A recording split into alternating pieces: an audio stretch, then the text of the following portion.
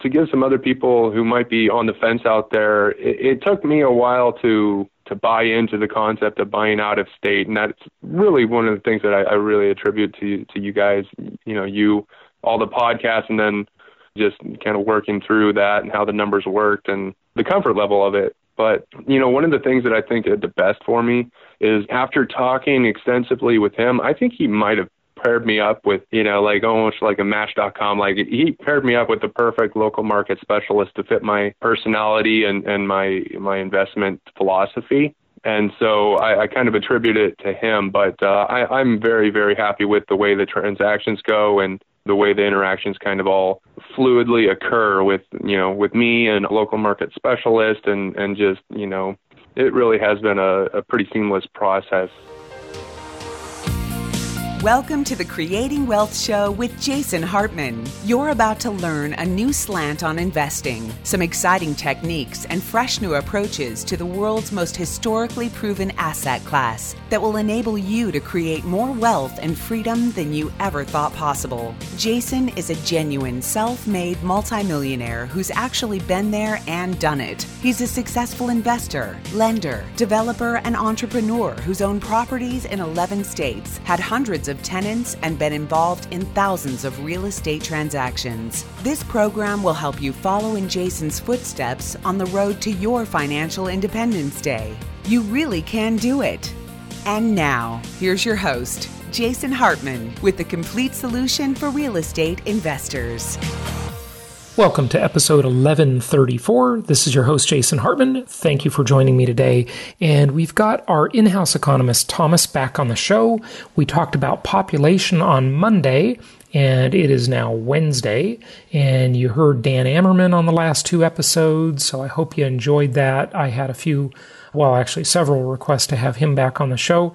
We talked with Thomas about the new book, Empty Planet, and the population scenario, what it means for everything, really, and definitely economics.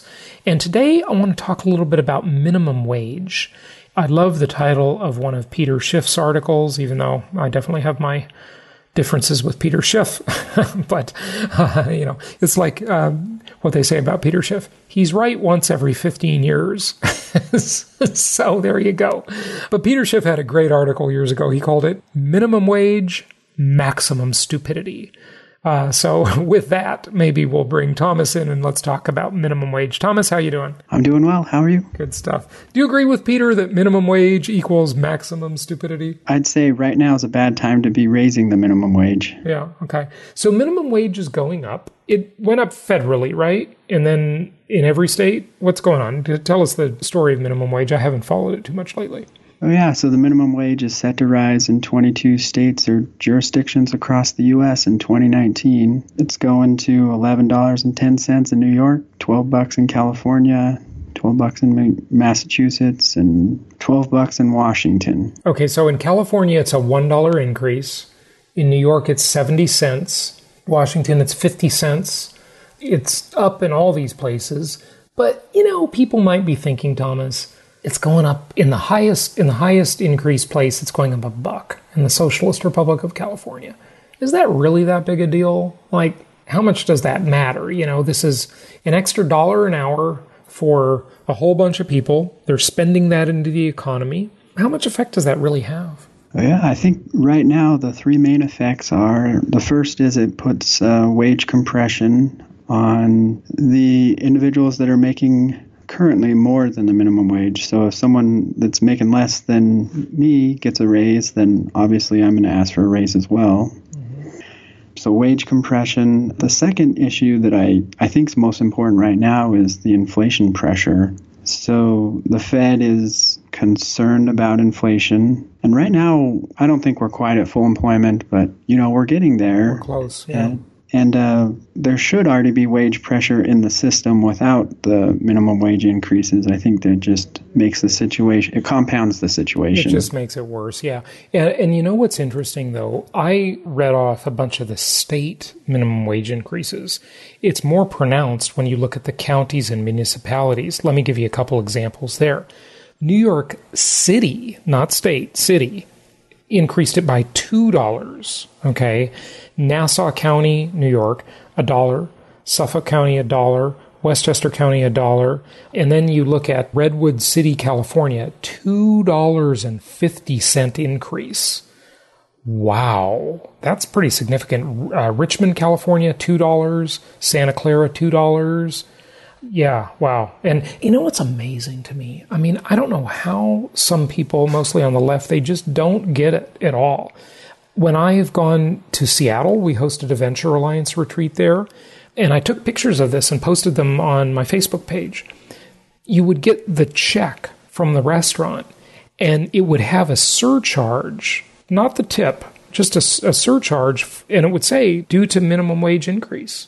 I mean, when you got to pay people a minimum, this is not just a minimum, of $15 an hour, who is crazy enough to think that that doesn't pass through to the consumer? It passes right through like the same day, because they just raise all their prices. And so ultimately this puts this chilling effect into the economy, causes inflation. But hey, we love inflation as real estate investors, right? I'm curious what your response is to that one. I love inflation. I've heard it's the home run. You kidding? I mean, philosophically, I hate it. But as an investor, just selfishly, I love it because, inflation-induced debt destruction. You pay your debt back in cheaper dollars. It's the best deal ever. It's the hidden wealth creator. And so it's great. Oh, and by the way, I should mention, for our upcoming Meet the Masters event, we probably should have done this a while ago, okay? So I'm going to whack myself upside the head for not doing it sooner. But we are going to update our inflation-induced debt destruction example, okay? And I think you're going to be pretty amazed. We're going to add a whole new column to that, a new dimension to that chart, and I think you'll be quite fascinated by that. So look for that at Meet the Masters coming up. We'll present it there, and I think you'll like it a lot. But yeah, it's not good overall, but it is really good for real estate investors. Yeah, certainly. Not only for the inflation-induced debt destruction factor, but also, it makes real estate, the profitability looks even better compared to, say, stocks or other asset classes. Oh, yeah. Real estate does a lot better it already does better, yeah, but, right. Makes the situation even stronger. Right. I couldn't agree more. Anything else you want us to know about the minimum wage? And do you want to tie that in at all with retail sales? Because some new data is just out on retail sales. What do you say? The first month of 2019 hasn't been pretty so far. Retail sales did pretty well at the end of 2018, but so far indications for the first quarter of 2019 are not real good. So what do you attribute that to? Is it a sign that the economy is slowing, or is it just a sign that people sort of don't need anything because they have all their stuff already, or they just bought it all during the holidays? I mean, it's too small of a sampling size, right? I mean, it's only a month. Yeah, I think part of it is comparing 2018 was really good. Mm-hmm. So although it's slowing compared to 2018, consumers are still in a good shape. In 2018, we had the Trump tax cuts that boosted business spending and consumer spending. Mm-hmm. Most tax filers saw a tax cut of around 20%, and that certainly showed up. Well, let me tell you something. Those of you who are skeptical about trickle-down economics, I'm practicing it. And, I just decided last year, since I'll be saving so much money on the new tax plan, of course, this year is our first filing under the new plan, I just decided to loosen the purse strings. And I spent a lot more money in my business last year. I mean, a lot more, because I could. I mean, I kind of had to for some things, I thought. But also, I didn't feel quite as bad about doing it because the government was helping me out. Right? And so I enriched a lot more people. It trickles right through. I hired more people, spread more money around. And, hey, Arthur Laffer and the Laffer curve. I met Arthur Laffer in 1989, actually. He was, of course, in the Reagan White House, and he's the creator of the Laffer curve. And, Thomas, I've never talked to you about the Laffer curve. What do you think of that whole supply side? I assume you're in agreement with it, but I don't know. I never asked you. I think most economists generally call it voodoo economics, but I think part of that is because a good chunk of economists work for the federal, state, or local governments, and they don't like the idea of lowering tax rates to boost overall economic growth. That doesn't sound too great, but overall, I think the empirical case is pretty straightforward. It does boost growth. Obviously, business owners care about it, and so do consumers. Right. Yeah, absolutely. Absolutely. Good stuff. All right. Well, hey, Thomas, let's get to part 2 of our show. Thank you so much for joining us today, and we'll talk to you soon. Join us March 23rd and 24th for the 2019 Meet the Masters of Income Property. Let's break this down and look at some of the strengths of income property as an asset class. I found that this event is really helpful because I'm totally a newbie to real estate investment, and so I picked up so much information. One of the great things about it is that it's so fragmented, right? Embrace the fragmentation. I've actually been learning a lot about tax benefits to real estate, and I've been investing actually well over 10 years now, and I learned a lot of new things today. The other advantage of this weekend is networking. Meeting new property managers, meeting new area specialists, and seeing the product they have to offer. That changes year by year. Register now at jasonhartman.com/masters. Hey, it's my pleasure to welcome a returning guest back to the show, and that is none other than Tom Wheelwright. He will be speaking at our upcoming Meet the Masters of Income Property event, and we're looking forward to having him. He spoke a couple of years ago at one of our Venture Alliance Mastermind events to a small group. Just really enjoyed his talk. He, of course, is the author of Tax-Free Wealth, as part of the Rich Dad Advisors series with Robert Kiyosaki. It's good to have him back. Tom, welcome. How are you? Doing great, Jason. Always good to be with you. Yep, good to have you. And I saw you in Dallas. We shared the stage actually a few weeks ago at Ryan Moran's event. He's a good friend of mine, and that's capitalism.com. And got to talking, and, I really enjoyed your talk, as I always do. Let's talk about a few things today. Bonus depreciation, maybe touch on opportunity zones just a little bit, pass-through deductions, and what to do. I think this is going to be a hot one, by the way. What to do if you can't become a real estate professional. We've done a lot of shows on how to become a real estate professional, but what if you just can't qualify? All right. How's that sound? Sounds great. I'm pretty passionate about that last one because I can't qualify. So I've done a lot of figuring out on how to deal with that because I can't qualify personally. Yeah.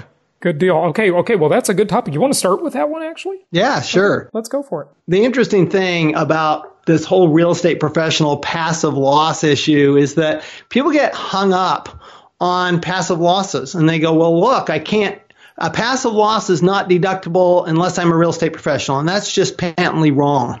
Okay, that is incorrect. A passive loss, all it means is that you can only deduct it against passive income. All right, so you're thinking, okay, and rental real estate, unless you're a real estate professional, creates passive losses. If you're going to leverage, especially with bonus depreciation, you're going to end up with a loss, and it's going to be a passive loss if you can't be a real estate professional, if you can't meet those rules. So then the question is, okay, so how do I take advantage of that loss currently? Now, obviously, eventually you're going to get that loss because once you sell the property in a taxable transaction, you get to use all those losses. So it's not like you're losing that benefit. The question is, so here's the question. We'll talk about this more in Meet the Masters. The question is, okay, so if I can't turn the passive loss into a ordinary loss by being a real estate professional, the question is, how can I turn some of my income into passive income? Right. So then you can get the offset. Most people miss, and that's what. And we'll talk about that. We don't have time today, but we'll talk about that at Meet the Masters. Is how do I turn my other income into passive income? So all I have to do, I don't have to be a real estate professional. I just have to get my other income to be passive income. If I can do that, then I can still use the loss. Right. Okay. So the loss, the tax loss, I should say, and I just want to preface this whole discussion with, of course, income property is the most tax favored asset class in America. We just love it. Real estate professional has always been kind of considered the holy grail of Correct. income property tax benefits. So that's why we're talking about it. We've done many podcasts on that topic over the years. And it's interesting that you yourself cannot qualify as a real estate professional. And that all kind of depends on, how much time you spend, where your income comes from, and so forth. So what you're saying, Tom, and this is just a beautiful philosophy on it, is look, maybe you really can't qualify. Okay. You can't become a real estate professional unless you retire, right? Or something like that. Or you got a non-working spouse, only one of you needs to. And that's a cool deal. But if you can shift some of your income from the active income column or the active income bucket to the passive income column, then you can offset these passive depreciation losses. And depreciation is the best tax benefit of all because it's a non-cash write-off. It's like a phantom write-off. So we love it as real estate investors. Give us a little hint about that. I know it's complicated and, it's going to be great when you're on stage and you have a whiteboard and, PowerPoint slides and all the tools to demonstrate, but give us a little hint. Most people who invest in real estate, they're not W-2 employees. So first of all, husband and wife, W-2, full-time, and you have nothing else going on other than real estate, you're going to have a tough time creating passive income because W-2 wages can never be passive.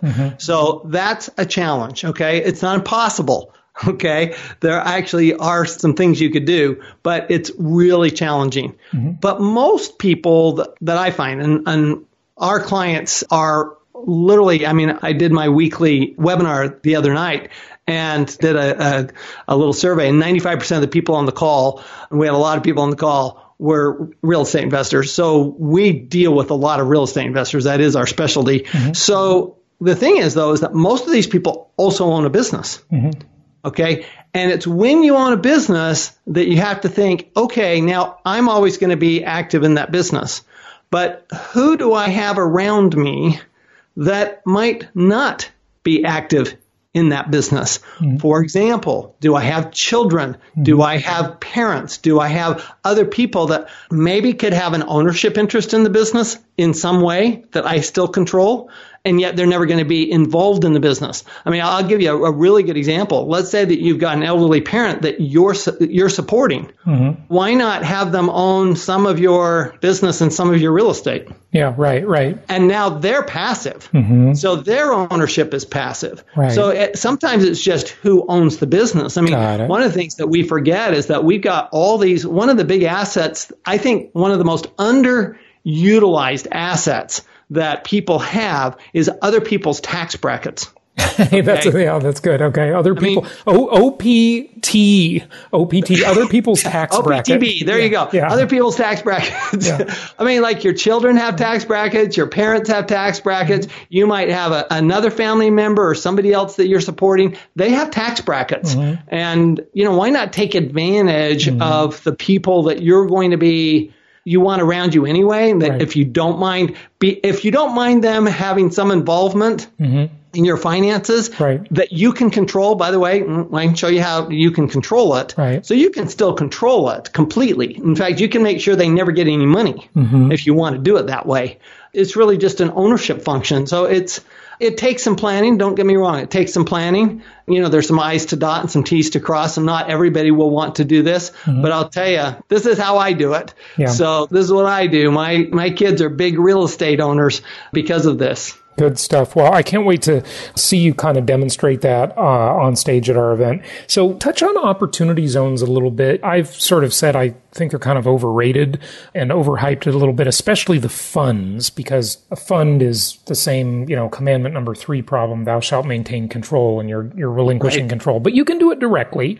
There are some perks and clarifications, definitely. It's not completely without benefit, of course. Hey, it's called an opportunity zone. Do you want to touch on that for a moment? Yeah, just a couple of things. First of all, the 2 big benefits are if you invest in an opportunity zone directly and you hold that investment for over 10 years, then you could end up with no tax when you sell it. And that's actually a bigger deal than people think, because you go, well, I could always do a 1031. Yes, but when you do a 1031, you don't get new depreciation. So let's say I bought $1 million property and it rose in value to $3 million. Okay. Yes, I could then roll that into a $3 million or even probably more at that point because you got equity, you can get more debt. But I could roll that into a new property, but that $2 million of gain, I'm not going to get depreciation on that.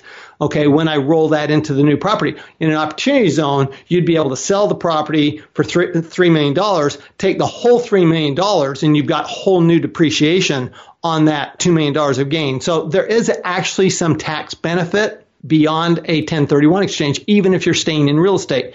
The other big one I think that people don't really think about a lot is that you can roll over any capital gain into an opportunity zone. So that means that you could have had a big stock sale. Your house may be beyond the $500,000, $250,000 exclusion limit. You could have capital gain from your house. You could have capital gain from your business.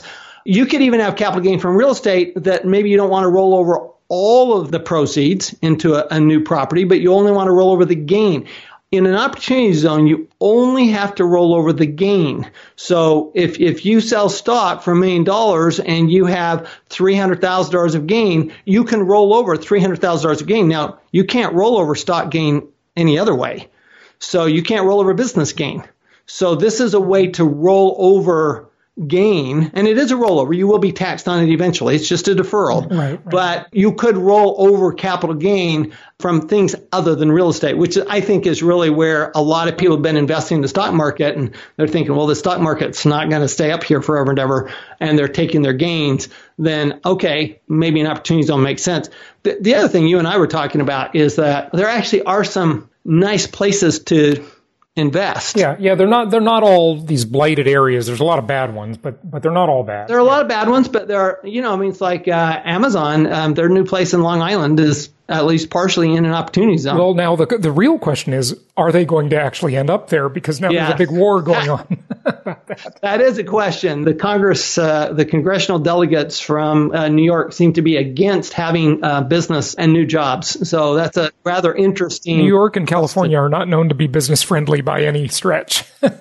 It's really interesting, really, really interesting. Anyway, so, if you're careful about where you invest, now remember, you actually have to develop the property. This isn't like going and buy a building. I'm so glad you said that, because you got to take a pretty active role here and increase the basis. You got to basically double it, right? Right. You have to double the basis, not of the entire property, just of the improvements. Mm-hmm. So the land, you don't have to double the basis of the land. You just have to. So basis is basically what you paid for it. Mm-hmm. So basically, if you paid, I don't know, $1 million for this property and $500,000 is the land and $500,000 is the building, then you have to add $500,000 of improvements for the, double the base. The building spaces is $500,000. You need to double that to $1 million. So you either need to do a knockdown, okay, and put up something new, or you need to really go in and do a complete rehab refurbish. Yeah, right. So you got to really be like a pretty active investor who's ready to deal with. You have to be a developer. Yeah, you really have to be a developer. Yeah, right. Okay, yeah. Good to know. Okay, talk a little bit, Tom, about the pass-through loss issue, or did you really kind of cover that? I mean, maybe no, this is tangentially. So this is something that nobody in real estate is talking about, and there's reasons for it. That people aren't talking about. So we all know about the corporate tax rate reduction, went from 35% to 21%.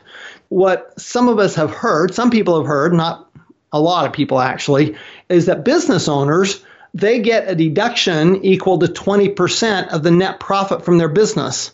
Okay, that's called the pass-through deduction. It's actually called the qualified business income deduction. What most real estate investors don't know is that this applies to them. Okay, this 20% deduction. Now, you have to have net income from the property, but there are a lot of real estate investors. They're like 6-7 years into their property. They've depreciated all the contents of their property. They took big depreciation in the early years, and now they've reduced their leverage because they're concerned about the market, or they've paid down their loan. So now they actually have positive net income from their real estate. If you have positive net income from your real estate, you may qualify for 20% of that being a deduction. The rules are they're detailed, okay? And you kind of have to walk through them pretty carefully to make sure that, you get everything that you're going to get and maximize that. But I think there are a lot of people that show positive net taxable income on their real estate, and they don't know that there's a potential 20% deduction out there. Yeah. Okay. Good to know. Good to know. I'm sure you're going to get a ton of questions about this at Meet the Masters coming up, but everybody always wants to talk about the real estate professional stuff a little more. And, like you said, what to do if you can't become a real estate professional. Anything you want to say about what if you can become one? Is there anything more on that? Is there anything new on that that's worth talking about? Well, if you can be a real estate professional, first of all, documentation is going to be key for you, because one thing I can promise is that if you claim that you're a real estate professional and you get audited, they will disallow it. They will disallow it. You will have to prove, okay, remember, this is guilty until proven innocent. You will have to prove that you are a real estate professional. And the courts have been holding pretty consistently that you need really good documentation to prove that not only do you have over 750 hours and more than your other businesses, which is the general rule, but that those 750 hours are really qualified real estate time and not only investor time. So there's a difference between being actively involved in real estate and being a passive investor.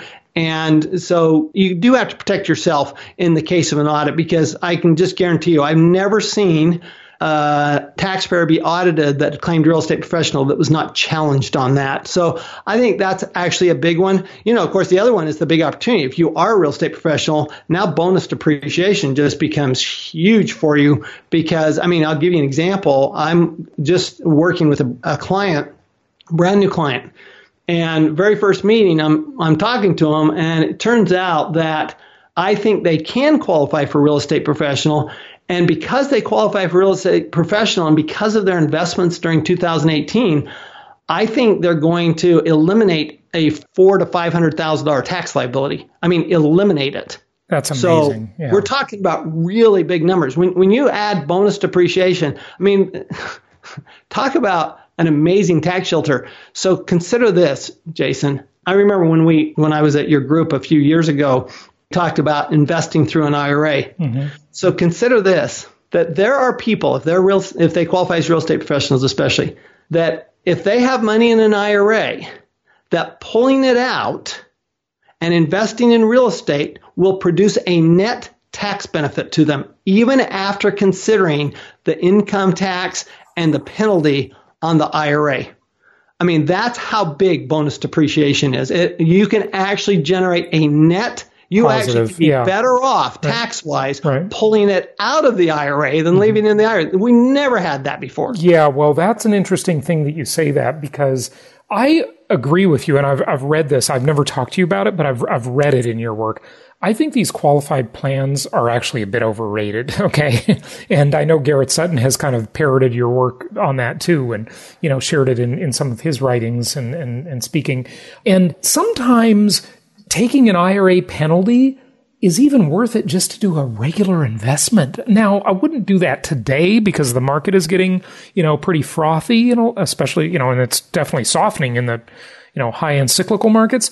But, when we were just coming out of the Great Recession and everything was so cheap, we had some stories of clients who did that. It's like, okay, I'll pay the tax and take it, 10% penalty in addition to the tax. And if I can buy relatively new houses for $35 a square foot in these great markets, heck, I don't care, right? But with bonus depreciation, you actually end up not paying any tax or penalty. You actually end up with a tax refund by doing this. Mm-hmm. Yeah. So it's like, what do you mean? I don't have to pay tax? No, you don't have to pay tax on that IRA withdrawal. No tax.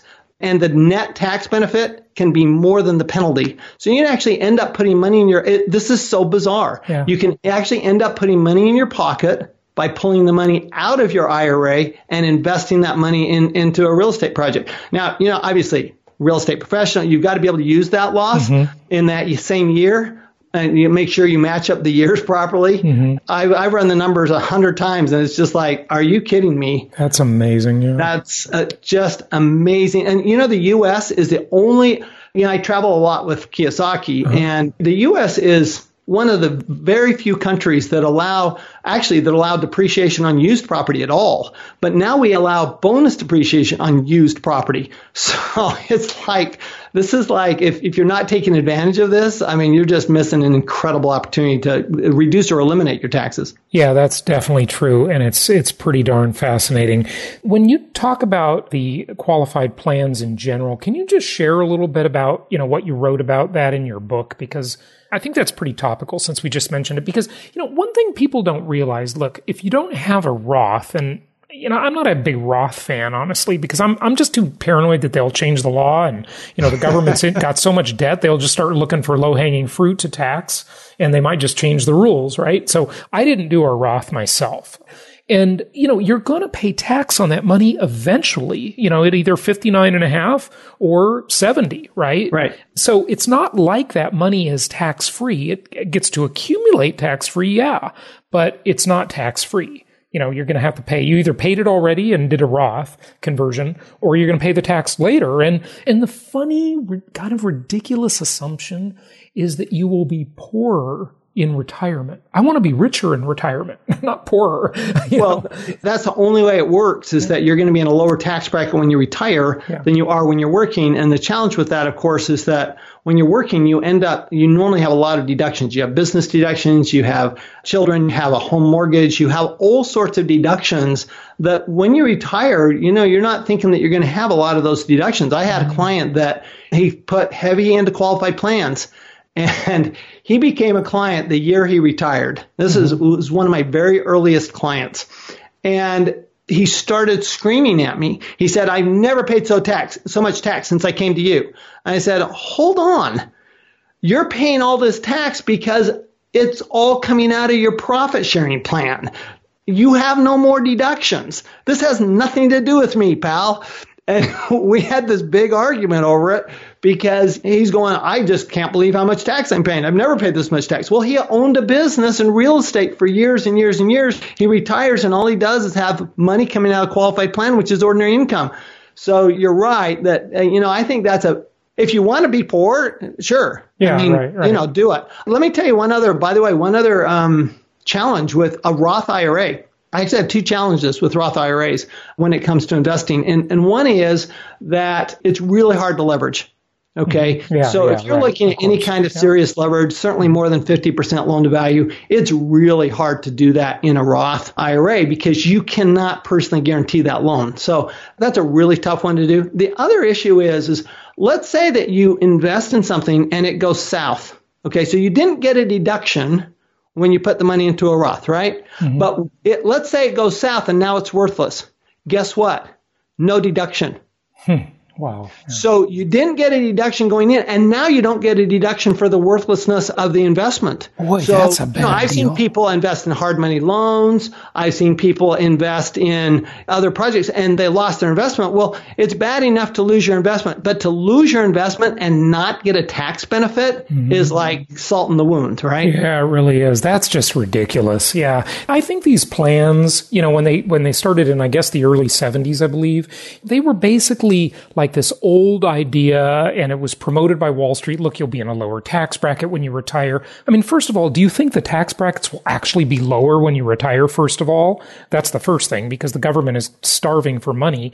And number two, who wants to be poorer when they retire? Right? The whole idea is to be richer.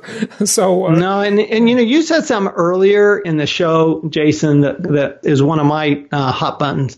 And that is, when you talk about a qualified plan, what you want to do is just write down next to it, government controlled. Good words, yeah. So, you talked about, I think it was your third rule, right, is you want to be in control. Right. Okay, well, that's the biggest issue with any kind of qualified plan, because the government tells you how much money you can put in. They tell you what you can do with it. They tell you how you can do with it. Right. They tell you when you have to take it out. They tell you how much you can take out. They tell you what tax rate you're going to pay when you take it out. There's so much control from the government. I'm just going, my experience with most real estate investors who are really at their core entrepreneurs, they want to be in control of their life. And you want to do something that's completely opposite controlling your life.